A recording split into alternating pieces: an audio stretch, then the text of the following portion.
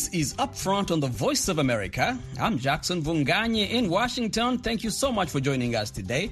On this episode of Upfront, Kiswahili is one of the most spoken languages in the world, with over 200 million people using it to communicate for many purposes, especially for commerce. And now the UN says that promoting it also has the benefit of boosting African unity. The most common word that can be used in Swahili is not only in Africa but across the world. For example, we have the word jambo. Jambo means how are you? That is Wafula Wawafula, a Kenyan teacher and author. And a new book highlights the ways in which Nigerian social media users organize political humor around online visual culture as they challenge and speak out against state power. Nigerians, are very confident people who are quite expressive and loud in a good way. So when you come on social media, you tend to find that tendency replicated in a lot of ways. That is Professor James Yeku, a Nigerian writer and assistant professor of African Digital Humanities at the University of Kansas. His new book titled Cultural Netizenship, Social Media, Popular Culture and Performance in Nigeria.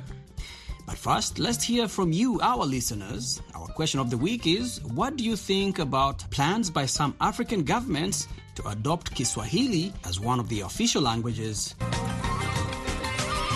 It's going to help the young generation, and it will be good for the country because it will ease communication, especially at the borders when you're trying to trade. My name's Sabrina Lubia. People, they know how Kiswahili is important. Yeah, because you're an East African community whereby Kiswahili is used everywhere. My name is Daisy Ndagire. And yes, Swahili is being made official in our country. And I think it's a very good thing because, first of all, as an East African community, most of the countries speak Swahili. That's Kenya, Tanzania, and also DRC. And if we can't understand our neighbors, it's going to be very hard to do trade and business. Most people come from other countries to Uganda, especially refugees. And if we can't understand, they can't understand us, we're not going to work things. We shall be very confused.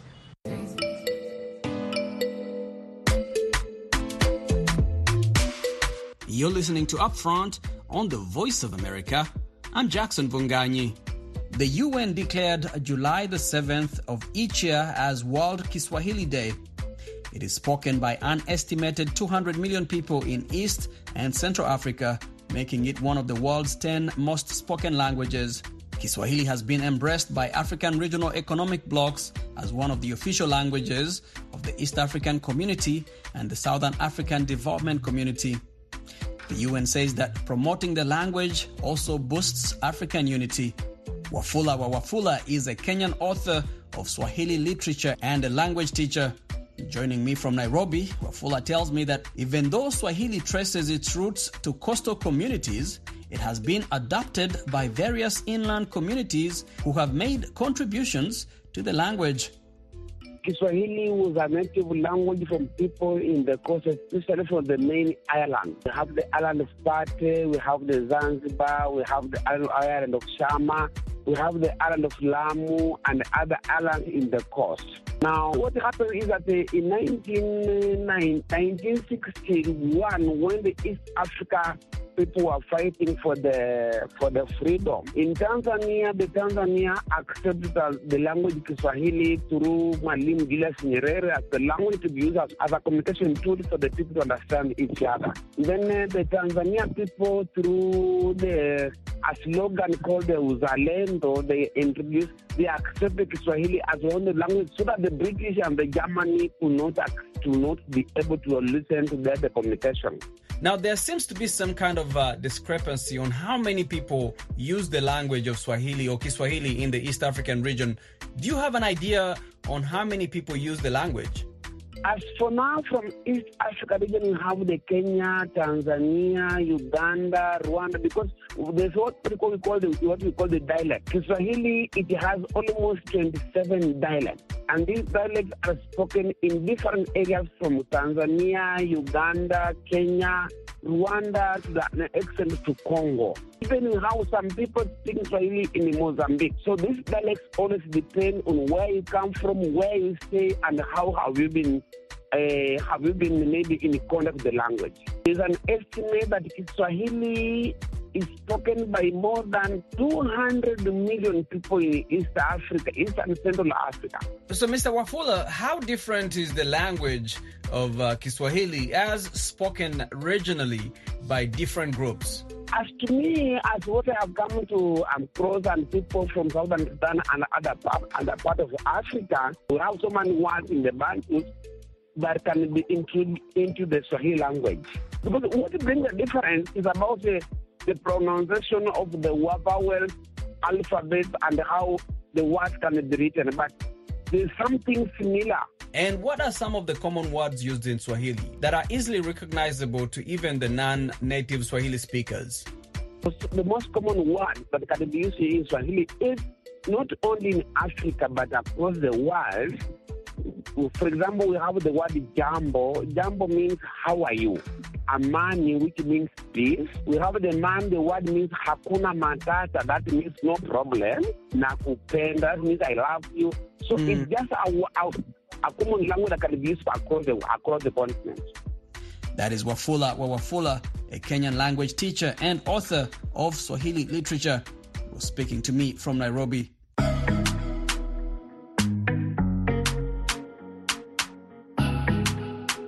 This month, the government of Uganda announced plans to introduce Kiswahili or Swahili as its official language. We asked Ugandans what they think about that move. By the name, I'm Wangadi Abdullahi Lazima, a student of Victoria University. It's going to help the young generation, and it will be good for the country because it will ease communication, especially at the borders when you're trying to trade. My name's Sabrina Lubia. Personally, I'm a language teacher. And what brought me in Uganda is to teach Kiswahili. Most of my students, they really like Kiswahili. The percentage in a Kiswahili class, it's more than the percentage which is in English class. Because now people, they know how Kiswahili is important. Yeah, because you're an East African community whereby Kiswahili is used everywhere. My name is Daisy Ndagire. And yes, Swahili is being made official in our country, and I think it's a very good thing because, first of all, as an East African community, most of the countries speak Swahili. That's Kenya, Tanzania, and also DRC. And if we can't understand our neighbors, it's going to be very hard to do trade and business. Most people come from other countries to Uganda, especially refugees, and if we can't understand, they can't understand us, we're not going to work things. We shall be very confused. Tumwebaze Kenneth, I really support it because most of the East African countries do speak Swahili, and this left Uganda behind. Yeah, it will help Uganda because it will be like an alternative language just apart from English.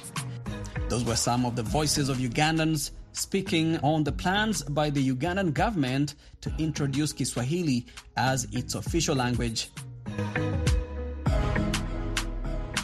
You're listening to Upfront on the Voice of America. I'm Jackson Vunganyi. Let's go to West Africa in Nigeria. The government says that social media companies will be required to register and open local country offices and appoint contact persons with the government. A statement from the National Information Technology Development Agency said the regulations were developed with input from major social media companies, including Twitter, Facebook, WhatsApp, and others. Now, while there is no consensus on how the new regulations will impact social media use in Africa's most populous nation, analysts worry that the government could use this as a pretext to control social media use in the country. And this, in turn, will affect how Nigerian youth use the platforms to mobilize around issues such as human rights, democratic reforms, and police brutality. And supporters of the new rules argue that the regulations will provide a necessary check on the power of social media companies, which have unlimited control on content consumed by Nigerian youth. Meanwhile, several new studies are exploring the intersection of social media and politics in Nigeria, including a new book by Professor James Yeku, an assistant professor of African Digital Humanities at the University of Kansas. His new book, titled Cultural Netizenship, Social Media, Popular Culture and Performance in Nigeria, highlights the form in which Nigerians use popular and visual expressions on social media to disrupt state power. I reached Professor Yeku in Kansas to talk about how social media has been a driver for some of Nigeria's most popular social and political movements. So I want to ask you about social media use in Nigeria. If there's anything about Nigerian culture that feeds well into social media use. Yeah, for one, you could think about the expressive nature of Nigerian cultural forms. Nigerians, are very confident people who are quite expressive and loud in a good way. So when you come on social media, you tend to find that tendency replicated in a lot of ways. You find people sharing melodramatic memes from Nollywood, for instance, to support their own commentaries on say, Facebook or Twitter. It's that Nigerian braggadocious, confidence in display. And all of those also feed off into how people express themselves on the internet. You find a lot of visual forms, a lot of comedic forms, a lot of comics, and what people are calling Instagram comedies today. You find a lot of Nigerians on TikTok and Instagram expressing themselves in such a way that draw from this rich, cultural forms of the country itself. And which explains why over the last 4 years, there's been a global embracing of Nigerian culture through the music, the Afrobeat music. Exactly, with Burna Boy winning the Grammy, but not just even music, even Nollywood itself. In recent years, I've seen this, interaction between, say, Nollywood and even Nigerian music and social media, especially as people bring forms and artistic expressions from this natural context into Nollywood and then take forms from Nollywood into social media, right? Mm-hmm. I should say forms from Nollywood and this traditional context into social media. So when people share Nollywood memes on social media, it's this relationship between an older media form and new media technologies. Aside from Nigerians using social media to comment on culture and society, how are they mobilizing around political issues? That's a big one. And viewers, listeners probably remember the Bring Back Our Girls movement in 2014, where you had a lot of Nigerians coming out to protest against Boko Haram's kidnapping of the Chibok girls. And then in 2020, the famous EndSARS movement against police brutality, where a lot of people using Twitter to coordinate and mobilize protests all over the country. I should say that Nigerians in this particular protest situations did not just use social media to rally people to join their cause. They actually went to the street of Lagos and Abuja, making this important connection between offline and online environment. It's always important to know that both actually feed into each other. But indeed, Twitter, Facebook, and all of these social media platforms have been very important to how Nigerians mobilize different people to around a common cause. In the case of EndSARS, it was the movement against police brutality, and then the Twitter ban itself, which resulted from that. How effective would you say they were in terms of effecting political and social change in bringing and galvanizing global support to this cause when they use social media? I think in the context of EndSARS, those who mobilized support and mobilized one another around a common cause to protest against police brutality were effective to a large extent. At least the government decided to reorganize this anti-robbery squad that was the culprit for, the initial catalyst for the protest. So in that sense, we can say there was some kind of material change because government responded to their demands. On the other hand, we cannot forget that technology, digital media in particular in this context, is also a side of ambivalence. Ambivalence in the sense that it's not necessarily all good. There are also some downsides to the digital media. So I don't want us just always romanticizing social media and thinking it was all perfect. Everything is, Eldorado, everything is utopia. I can say, for instance, that during EndSARS, there were members in the LGBTQ community that were barred from, contributing their voice to the protest against police injustice, even when these forms of injustices affected them. So my point here is to say it's great, and I know you have discussed this with the previous speakers. Social media did great in helping people to express themselves, but the same social media platforms were also used to exclude some other people. Exclude others, So that the point, therefore, is to see social media, to see technology more broadly as this ambivalent space. It's neither good or bad. It's what people, do on these platforms. On these platforms, that's really important. As much as it can be groundbreaking in bringing acceptance or attention to some of these issues, but also it does carry with it sometimes some of our biases. Exactly. Yeah. And that's why we have misinformation, we have hate speech, all of those things are the downsides to it. A lot of people tend to focus on those downsides, but we do need to talk about how in developing countries such as Nigeria, it is effectively used to mobilize against oppressive regimes. Let's talk about the Twitter ban in Nigeria. Nigeria, the most populous nation in Africa, one of the countries that has the highest number of users of social media, specifically Twitter. President Buhari, after having his tweets removed by the authorities at Twitter especially because recapturing the politics of answers would help people understand why the Nigerian government decided to ban Twitter.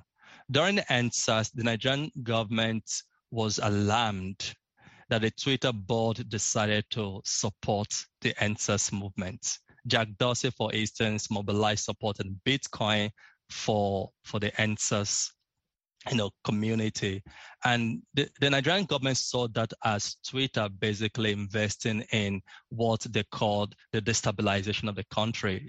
In that sense, we can conclude that there's that dimension in which the government saw what Twitter did as really destabilizing. But all of this go back to the question of the public sphere. The idea that unlike many will think, Twitter cannot be a public sphere, social media cannot be an effective public sphere. In the Nigerian context, indeed, it comes to resemble the traditional public sphere, since civil society, state power, and citizens can be in some kind of public dialogue, and things obviously get done as in the context of the Twitter ban. In case you're just joining us, this is Upfront on the Voice of America. My name is Jackson Punganyi.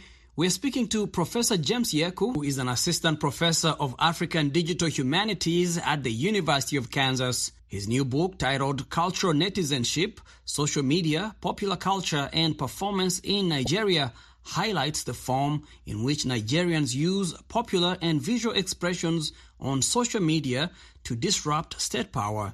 What is your next approach in terms of studying the role and impact of social media on Nigerian culture specifically? Oh, that's an interesting one. So my current book, which came out some days ago, Cultural Netizenship, is about how people comment on the internet against political oppression using things like selfies, satirical humor, comedic forms generally. So that immediately suggests that I'm a cultural and literary studies scholar. I'm not necessarily a social scientist, right?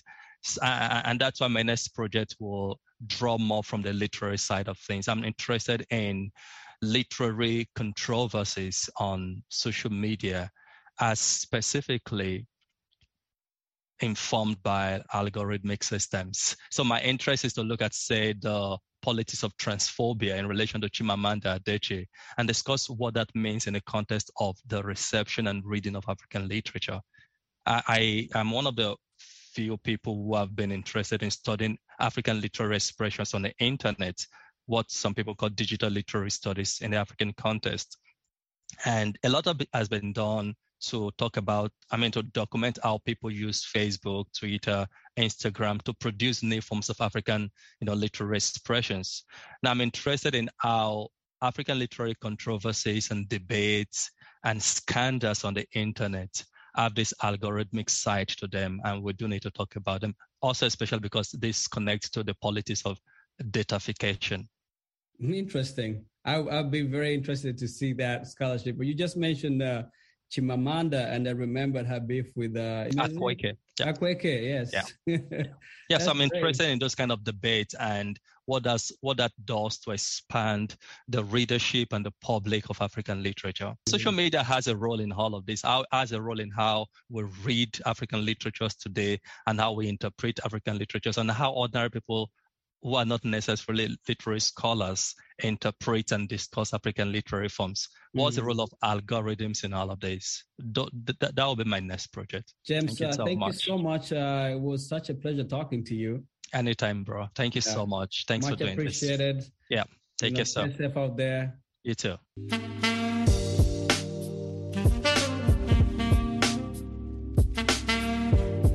In Lagos, a youth-focused advocacy group, Yiga Africa, is mobilizing young Nigerians to get registered to vote in Nigeria's coming general election scheduled for February next year.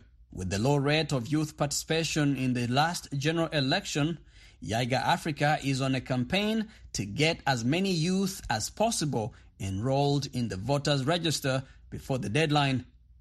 And to encourage youth voters, the group is hosting a concert to lure youth to get their voter cards. From Lagos, Samuel Okocha reports on how and why this is happening. I feel it's important to vote because average young person stays at home. I remember the last election I was at home. I didn't feel the need to vote. Oluchi Bernard is one of the many young Nigerians who have just registered to vote in the coming elections in Nigeria. She has come here at the Lagos Tafawa Balewa Square, the venue of a massive campaign to get youth into the voters' register ahead of a promotional concert also scheduled to hold here. So this period, there's this thing in the air that makes everybody wants to come out, and it's very nice for these guys to have organized something like this. So it's good. Are you coming for the concert? I'm not sure, but I'm definitely voting. According to Nigeria's election body in Lagos, only 5% of youth in the state came out to vote in the last general election. To improve that record, Yiga Africa, a Nigeria-based youth advocacy group, is organizing a youth vote concert on Saturday. And to gain access to the concert, attendees will have to tender their voters' cards, and those without their voters' cards will have to register and get their voters' ID. Samuel Okocha for VOA News in Lagos, Nigeria.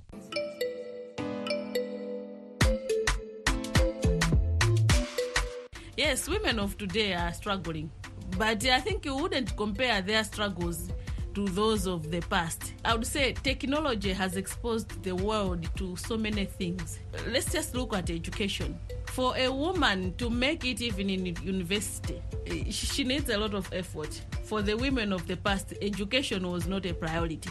Marriage was a priority at that time. Meanwhile, the world has changed. Everything has changed. We are in a modern world. In the past, we didn't have an internet. In the past, people did not observe some human rights.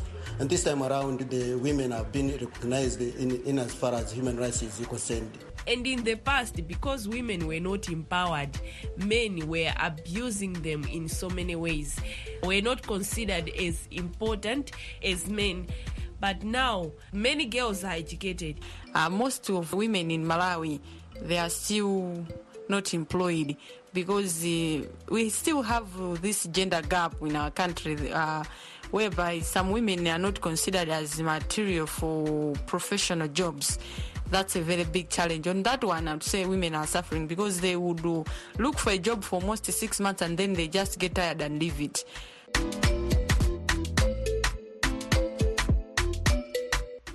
You're listening to Upfront on the Voice of America. I'm Jackson Vunganyi, and from West Africa, let's go to Southern Africa in Malawi, where a group of artists are running a creative center known as the Tribe Hub. The center serves as an incubator for creative and entrepreneurial ventures for up-and-coming artists in Malawi.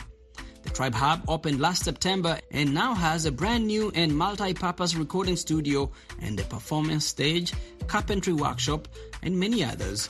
Lamek Masina visited the hub and brings us this report. Malawi has recently seen street protests pushing President Lazarus Chakwera to address unemployment in the country. The protesters reminded President Chakwera about his campaign promise that his administration would create 1 million jobs once voted into power.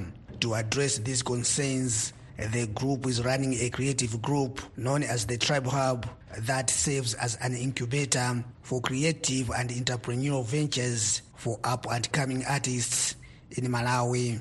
The Tribe Hub opened last September and has now a band, a multi-purpose recording studio, a performance stage, and a carpentry workshop. Tawanda Mpando is the manager for the group. Aside from the fact that we wanted to employ ourselves and create jobs, but it also just stems from the point that as an artist, if you don't realize that you should employ yourself, you should work on your craft yourself and find a way to add value to it, then you're not going to gain anything from it. Some artists of the 21-member group are graduates from the University of Malawi with skills in graphic designs, drawing, illustrations, photography, videography, music production, web development, tailoring, and woodwork. So far, the hub has hosted over 4 events where various artists exhibited their artworks, such as paintings and drawings. It has also helped music artists like Benny Rwanja Jr. improve their skills. I recorded my first song in 2015, but I didn't have time to explore. This time, I can sit down with my fellow creatives, work on the track. How about this? They tell me the directions. We help each other a lot. Before the hub, I couldn't get that. The hub is now working to organize a festival where young and upcoming artists can showcase their talents. Alfred Kambankadzanja is the art director at the Tribal Hub. Most of the times, right here in Malawi, there's a problem of up-and-coming artists. We are not really given a platform whereby we can really showcase our arts. Most of the times, people expect you to be known already for you to be called somewhere to perform. Vitumbiko Liwomba is a media marketing, concepts and creative director. She says despite a success story, there are challenges. The major challenge we have is being underestimated. As a young person in Malawi, you're always underestimated to the things that you can actually achieve.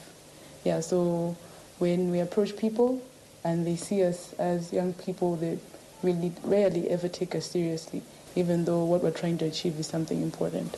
However, Liwomba says this hasn't affected their initiative in any way. They say now plans are underway to establish similar hubs in various parts of the country for the benefit of more up-and-coming artists in the country. Lamek Masina for VOA News, Zomba, Malawi. And that's it for this edition of Upfront. Many thanks to you, our guests, and to you, our listeners. Remember to connect with us at voaafrica.com. We are also on social media, on Facebook and on Instagram at VOA Africa. Until next time, I'm Jackson Vunganyi in Washington. Let's connect again right here on The Voice of America. Border Crossings. Join host Larry London. Larry London. On Border Crossings, VOA's only worldwide music request hour. Whoa. Every weekday at 1500 Universal. Tune in for the biggest hits and amazing artists. Win prizes and get the latest news from exclusive celebrity interviews. Ooh. Send your requests to Facebook at VOA Larry London, Twitter at Border Crossings, or Instagram at Border Crossings VOA. Or call 202-619-2077 and have your favorite music played to the entire world. Don't miss Border Crossings every weekday at 1500 Universal, only on The Voice of America.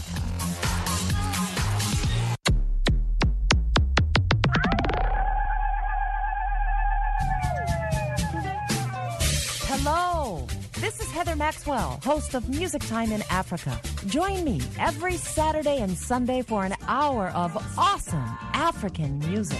Wake up, dance this music. Like to stay on top of new music trends, breakout artists, new releases? Maybe you just love the classic styles and artists of the past.